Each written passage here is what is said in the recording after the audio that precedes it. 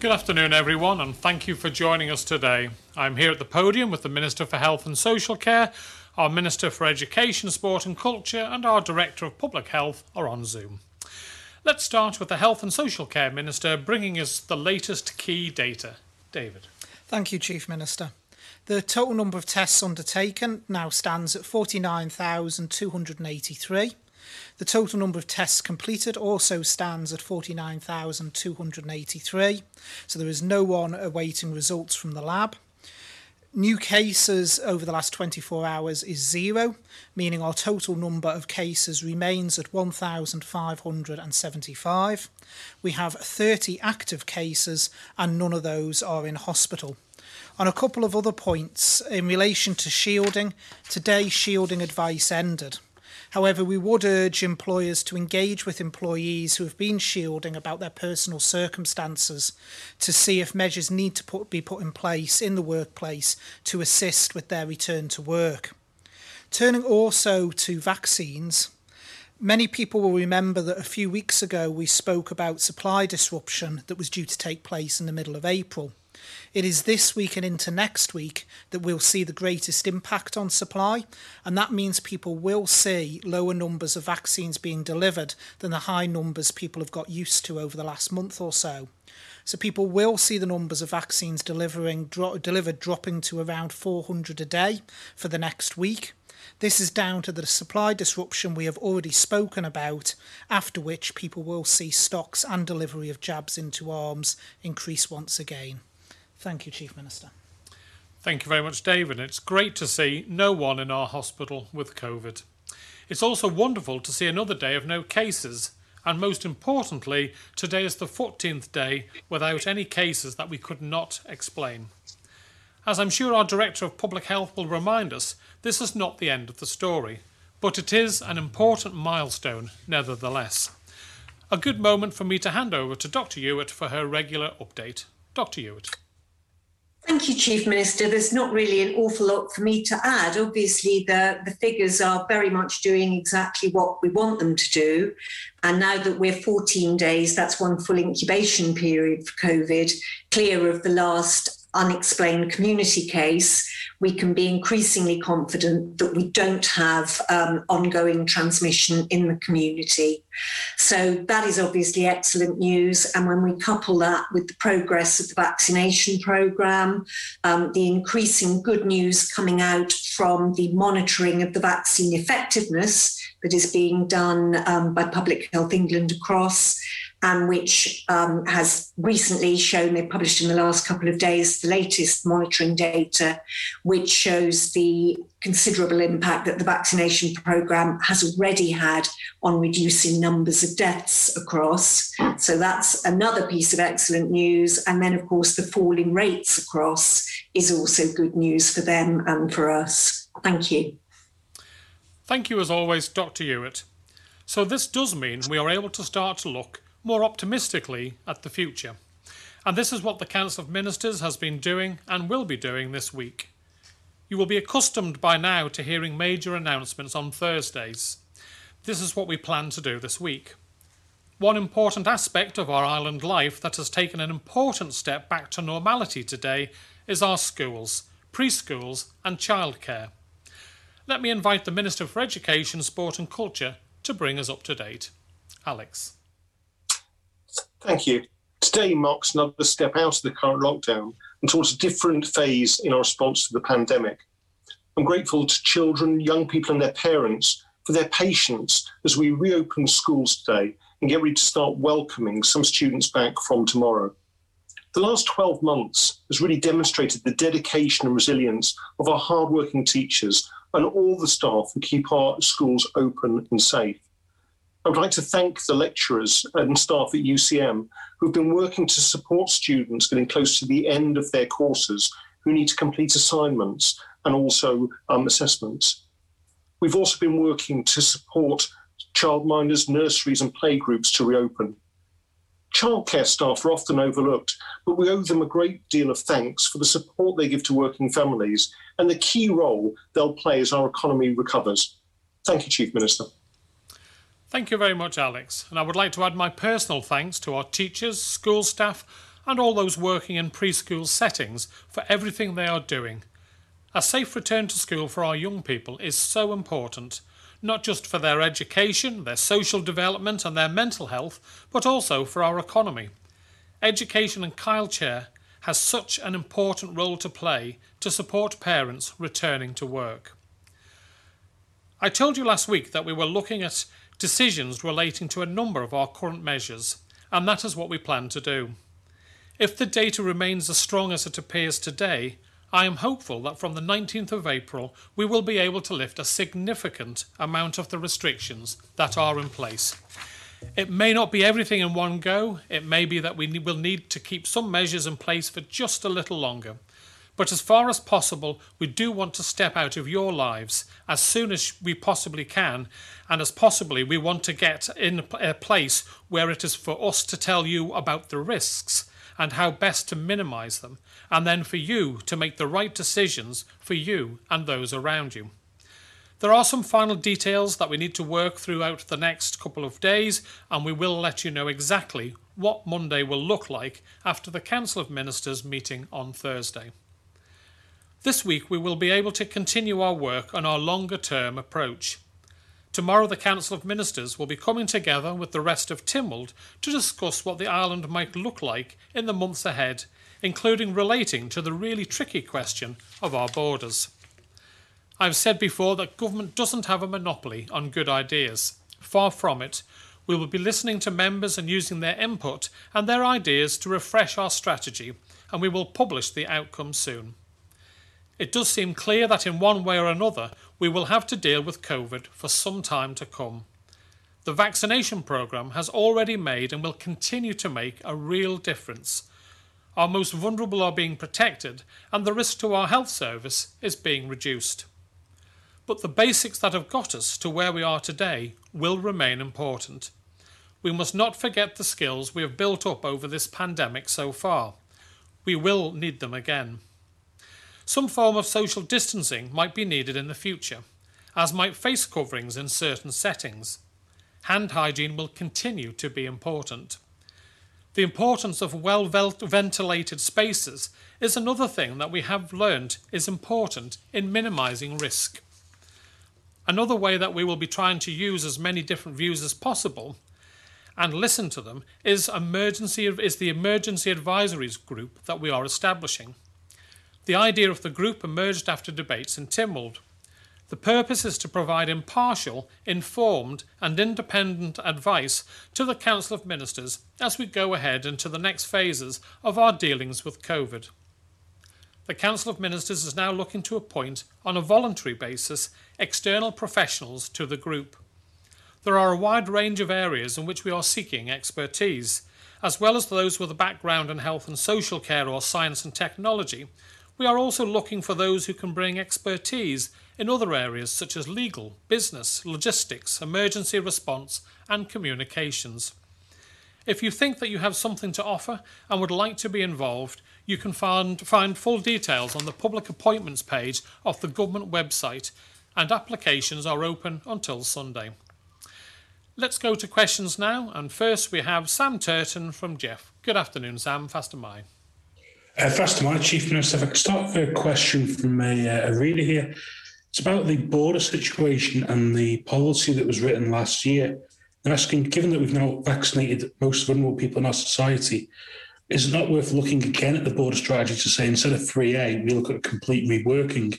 And is it not worth asking the public necessarily what they think beyond just MHKs? Well, thanks, Sam, for that question. I think subject to everything continuing to go in the right way, we've said that by the end of this month we hope to move to 3A to allow family and partners and people who've got a legal attachment to the island, whether that be owning of property. I think that would be the best first step, and then the next stage sometime not too far in the distance after, if that works, and obviously a testing regime will still have to be put in place, then we move to allowing people to come to the island subject to restrictions based on the area that they come from.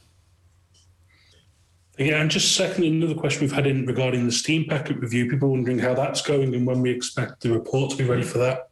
Yeah, it's due at the end of April. By the end of April, Sam, and I spoke to the team only last week, and they said it was on track. Are they still working to the same scope, or has that been expanded at all? It hasn't been expanded since we last spoke, so the scope has been published on our website. It's been sent out to everyone, so it's free for all to see. But I hope to be able to see it in the next couple of weeks. Thank you. Thanks very much, Sam. Next we have Alex Bell from BBC Isle of Man. Good afternoon, Alex. Fast am I. Good afternoon. The UK nations have moved another step on, many of them with unlocking today, certainly in England and Wales. Can you give the public here an assurance that by this time next week we will be significantly ahead of the UK nations again in terms of our own unlocking? Yes, subject to the data being as strong as it is, Alex, we will be. I would be disappointed if we weren't back to where we were before the lockdown. The data is looking good. We've got no one in hospital, and we've gone 14 days today without anything in the community. Obviously, we still have 30 active cases, but they're in isolation. So as long as nothing significant changes, then we will be back to normal. And let's remind ourselves that unlike the UK, we had over 200 days in the last 12 months where we had a normal life, where our young people went to school and all businesses on the island were able to carry on, and we were all able to work as normal. Thank you. And to build slightly on the last set of questions there, will a move to level 3A of borders bring with it any reduction or change in self-isolation rules? Well, that's what's being looked at the moment, Alex, and we're having conversations with Tynwald members tomorrow in a workshop to discuss that way forward. Obviously, there has to be change to that strategy if we're going to be allowing people to come to the island, and we need to ensure that that's in place, and I sincerely hope we can have it in place for the end of the month. Thank you. Thanks very much, Alex. We now move on to Paul Moulton from Isle of Man Television. Good afternoon, Paul. Fast am I. Good afternoon. You're saying that there's no one in hospital with COVID. I've been hearing from this gentleman that he went in, this is a couple of weeks ago, with COVID, but for something else very serious. He was in hospital, had a test, I think it was positive.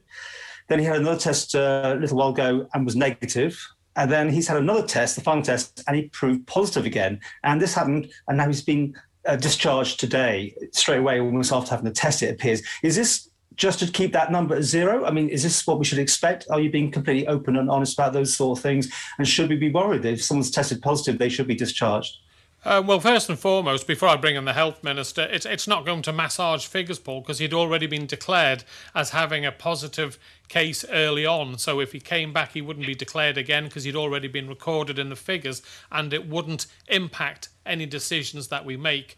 So just want to clear that one up. But I'll let David, if David knows anything, because obviously we don't get to know individual cases, but David may know something I don't. Yeah, I can't comment on individual cases, Paul, but what I can say is what the purpose of these figures are, because that's what we've got to go back to. The purpose of declaring the number of COVID-positive patients in hospital is to show that the pressure the hospital is under at any one time. So if there's pressures on the COVID ward, if there's pressures in ICU, so people can, in a transparent way, see what the hospital is having to deal with. Because again, we have to go back to the measures last year and why all these restrictions were brought in. One of the crucial things was about protecting the capacity of our NHS. So if the person is discharged from hospital, while they may still be an active case, they are not affecting the delivery of services in the hospital. So that is what that hospital figure is. It's not saying that someone has been in hospital, is now elsewhere. It is physically the number of people in the hospital, and that currently is zero. My next question is this dreaded word herding. We keep hearing now the UK is about to reach herd immunity. It's something that if we're on the same path in the sense of proportionally getting the same amount of vaccines, is that something, because you haven't mentioned that word at all, is that something now that is in your timetable going forward when we have our own herd immunity built up to such an effect that we can really start living with this? Okay, I don't know whether, David, you want to tackle that, and then Dr. Hewitt would come in after, Yeah, if please. I can come in, Chief Minister, and then I'll bring the Director of Public Health in. I worry about the phrase herd immunity, because herd immunity is a very specific phrase that actually means once you've built up a certain amount of protection, everyone else within a community can be protected. Even with the vaccine, it does not guarantee someone cannot contract COVID and pass it on to someone else. Like I say, the transmission is looking very good, that it's a reduction in transmission from the vaccine. COVID-19, but it's not absolute. So I think the words and the phrase herd immunity, certainly in some of the media in the UK, is being used a bit out of context of what herd immunity is, because certainly I've not seen any evidence to show that herd immunity is occurring from COVID-19. But I'll bring in the Director of Public Health. Thank you, Minister. Yes, I absolutely agree with the comments you've just made there.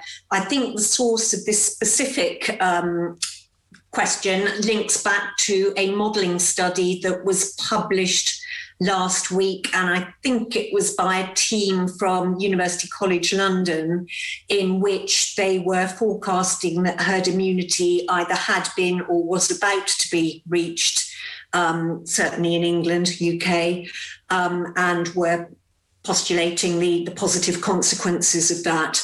Their modelling and their forecasting has been quite severely critiqued by others with expertise in this field. And I think I'm right in saying that the group that published this model actually have form in respect of publishing very over-optimistic models around projections for COVID and its impact in the past.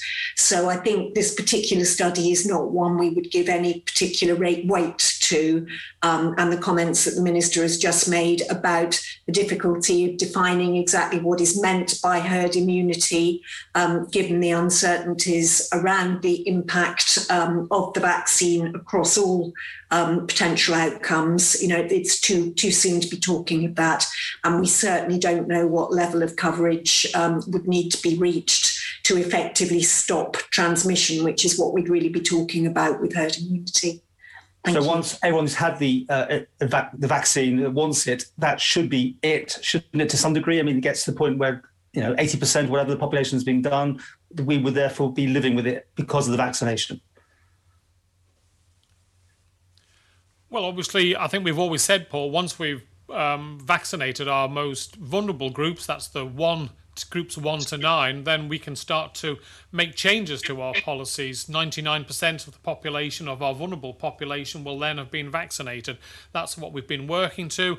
That's why we've put so much hard work into delivering what I think has been an outstanding vaccination programme, and a credit to all the people. We're on track to deliver that, and by the end of May, I think everyone will have had the vaccinations from that group. So thank you very much. Next we have Paul Hardman from Isle of Man newspapers. Good afternoon, Paul. Fast am I. Good afternoon, Ministers. My first question for the Health Minister. Do we have a running figure for the number of people who have received first dose vaccination letters but have not taken these up and booked an appointment? And also, is there a figure for people who have cancelled their appointments for AstraZeneca vaccines? In terms of AstraZeneca, I believe it's about 400 people that cancelled, but that doesn't mean they haven't re-registered since, because we don't keep that data. So although initially when the news around AstraZeneca came out, and again I would urge people that they should still keep their appointments, they still should book, to actually say how many people haven't booked or aren't going to book, we have to remember that's very hard to do because the letters are continuously rolling out. So there isn't a defined figure for that, because people may, for instance, be in the 70-year-old category. They've had the letter for several weeks and for whatever reason they've held on to it, but they might be planning to book this week or next week. There will be a mop-up session done towards the end of the vaccination programme where we're looking to work hopefully with the GPs for them to be able to contact people who we know haven't had the vaccination and see if they can be encouraged to have it. But it is personal choice vaccination. We have to remember that, and it's not a compulsive thing, and for whatever reasons there will be people who won't take up the offer. Thank you. My second question for Dr. Allenson. With the prospect of border restrictions easing, has any thought been given to the case of UK sports teams visiting for fixtures? Has there been any discussion of, say, same-day pre-departure testing for teams that fly in and out in one day? And likewise for Manx residents travelling off-island to participate in high-level competition, has any possibility been discussed that would allow them to return without isolating? Well, thank you for a very interesting question. One of the things that obviously the Council Ministers are keen to progress in terms of the border policy is a commitment to look first at family and friends, those people who have been separated for over a year now, not being able to join together. But you make a very good point about visiting teams either way, but also visiting artists as well. The Villa Gaiety, we have a whole range of shows planned for later on in the year. And we will have to look really quite carefully at how we can safely bring people over to the island to perform or to compete in sports, and similarly for our own people to do that in the United Kingdom. This will be part of the whole review of the borders policy as we move past May into June or July. But again, the first commitment has to be for those close family and friends to allow them to meet up together. But following on from that, absolutely, we'll be looking at trying to get both the sporting life of the Isle of Man and the artistic life of the Isle of Man back on track. Thank you. Thank you. Thank you very much, Paul. Now we move on to Leanne Cook from 3FM. Good afternoon, Leanne. Pass the mic. Oh, good afternoon, Chief Minister. Sorry, my signal went out for a second. Can you hear me okay? We can indeed. Okay. My first question is for the Health Minister, and it's just in relation to the Moderna vaccine. I know in previous conferences you've indicated it'll be available on Ireland potentially sometime in the upcoming weeks. I wondered if you now have more of an idea of a definite date as to when it'll be available. We don't as yet, Leanne. The PGD, which is the documentation of our Moderna, still needs to be signed off by the UK in order for us to use it. We need to have the indemnity in place as well, but it will be in coming weeks. Okay, thank you. And my second question is for the Education Minister. It's actually a question we've had from a parent. They've asked if it's decided that all children are back in school from next Monday, will attendance be compulsory, or can parents who are classed as vulnerable wait till the following week to see if anything happens once some restrictions are lifted? Yeah, I mean, thank you very much, Leanne, for that question. And the answer to it is that attendance will be voluntary, certainly for the next couple of weeks. We understand that people need to do their own risk assessment. We understand that both vulnerable children and vulnerable adults may be a little bit wary of going straight back to school, when we can hopefully reopen it next week. What we'll be doing is working with those parents and ask them to discuss their concerns with their head teachers and try to support them during the transition back to normality. Thank you. Thank you very much, and thankfully, Leanne, we seem to have had a bad contact there, but hopefully it'll be right for Thursday. Right, we move on to Tim Glover now from Manx Radio. Good afternoon, Tim. Fast away. Yes, fast am I, Ministers and Director of Public Health. First question is to the Education Minister. I just wanted to know the role of the department in the planned reopening, the phased reopening of schools, because there seem to be different approaches from different schools. Have you considered testing, and can you just explain ventilation, open windows, but also the systems, the air systems?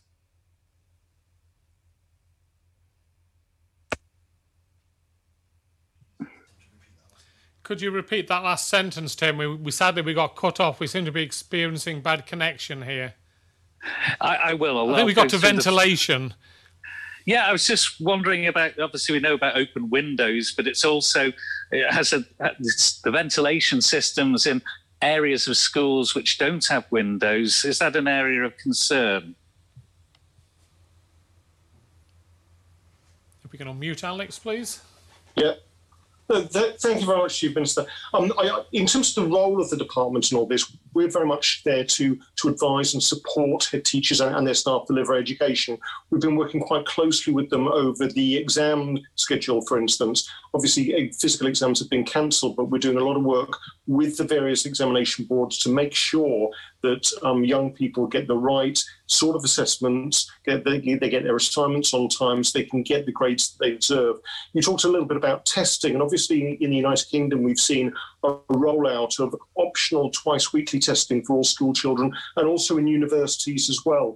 We've looked at that in terms of an Isle of Man context. We're in a different position here because we've got hopefully no virus left on the island or extremely low levels. So what we're doing is symptomatic testing for young people. And again, it's that message that if you do feel unwell or you have COVID symptoms, to dial 111, get advice, get tested. But to the levels of routine asymptomatic testing, we'd have to be doing thousands just to pick up perhaps one case. And also, we've got to realise that the testing itself is really quite uncomfortable and really quite an intrusive thing to do. And some parents have told me that if they had to do regular testing, they wouldn't want to send their children back to school. So trying to get that balance right and trying to calculate the risk. What we have offered is for routine testing to any member of staff who wants it, particularly teachers, so that they can have that assurance that they're well going into school and won't be spreading any of the virus. You mentioned ventilation and air systems in schools. Now, obviously, we have a range of different schools on the island which have been built at different times. And so the ventilation systems are very different. What we have done in terms of a risk assessment is do some of the really deep cleans that we need to do, checking for things like salmonella in some of the ventilation systems, particularly when schools have been shut down for large periods of time, and especially last year. We're also looking at increasing ventilation through windows, through keeping doors open, those sort of things, and also using outdoor areas for learning and teaching whenever possible. We will be looking further, more closely at other ways that we can optimise ventilation systems to bring in filtration, to actually try to clean up the air as much as possible as we go into very much a mitigation stage that the Chief Minister signalled we're now increasingly moving into because of the vaccination programme, because of the success in the Isle of Man community of driving down the amount of virus on the island, but also because of the situation across the United Kingdom with decreasing numbers of patients. Thank you, Chief Minister. Thank you, Tim. And secondly, you mentioned, Chief Minister, you wanted to open the air bridge to Guernsey as quickly as is humanly possible. That's triggered a lot of questions from our listeners who are saying, what about other destinations, and is there a danger with no known dates yet that we're going to fall behind other jurisdictions and miss the boat on visitors? Well, no, I think there's something that we're working on in the Council of Ministers with Tynwald this week, Tim, is that we will be looking on our borders strategy to move forward as quickly as we can. The vaccination process has gone exceptionally well. We can't be complacent. We are reliant on getting our fair share of the vaccine to the island from the United Kingdom. But the first one, it should be fairly simple, is Guernsey, because they have been following very similar rules and regulations to ourselves, and therefore it's just a case of that will be the very first one, but it's not going to cause any delays to us looking with the United Kingdom. We don't have any direct, and I don't expect us to have any direct links with any other jurisdictions, but the UK will be the area that we will travel to other than Guernsey, and I hope that given the position we find ourselves in now, the number of cases in the UK, and our vaccine programme being where it is, that we can move on as quickly as possible.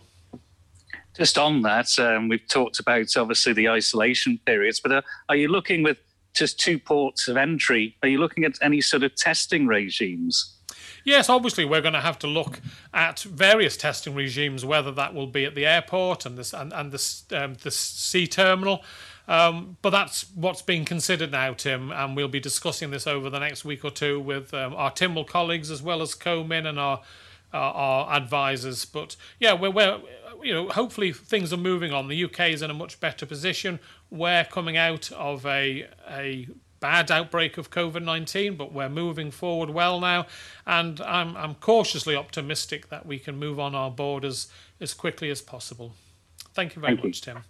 Right, last but not least, we have Simon Richardson from Business 365. Good afternoon, Simon. Fastyr mie. Good afternoon, Chief Minister. Using the open data listed on government's COVID website, we've calculated first dose vaccination rates on the 12th of February in order to compare with the first dose rates today. And as expected, the good news is that it's a remarkable contrast.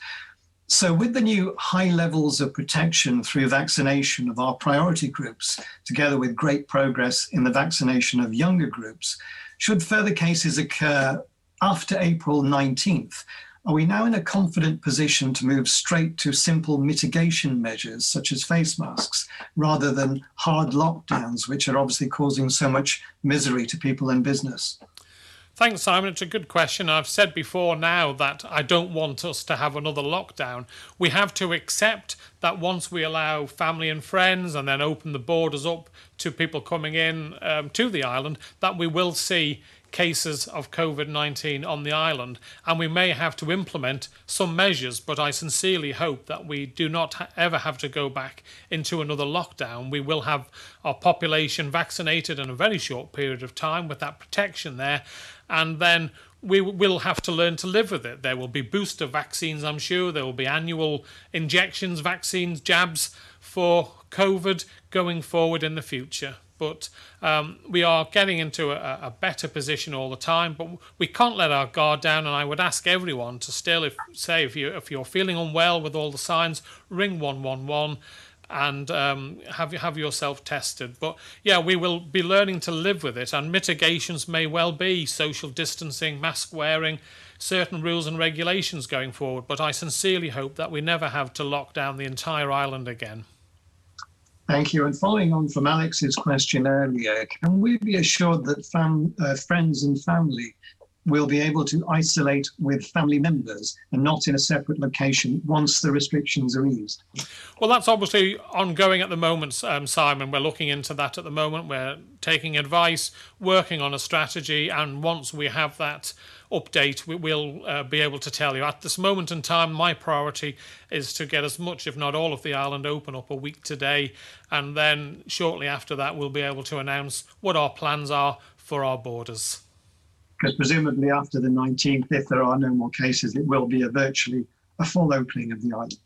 Yes, that's my sincere hope, Simon, but let's not damage by saying too much the opening up, hopefully a full opening up a week today. Let's not jinx it.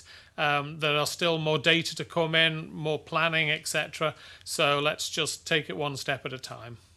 Thank you. Thank you very much, Simon, and thank you all very much for your questions. And thank you for everything that you are doing, that you've done to get us where we are. I've always said that we will only keep measures in place for as long as they are necessary. And it does feel that the situation that you have created will allow us to be more confident in our decision making on Thursday. Please continue to do the right thing.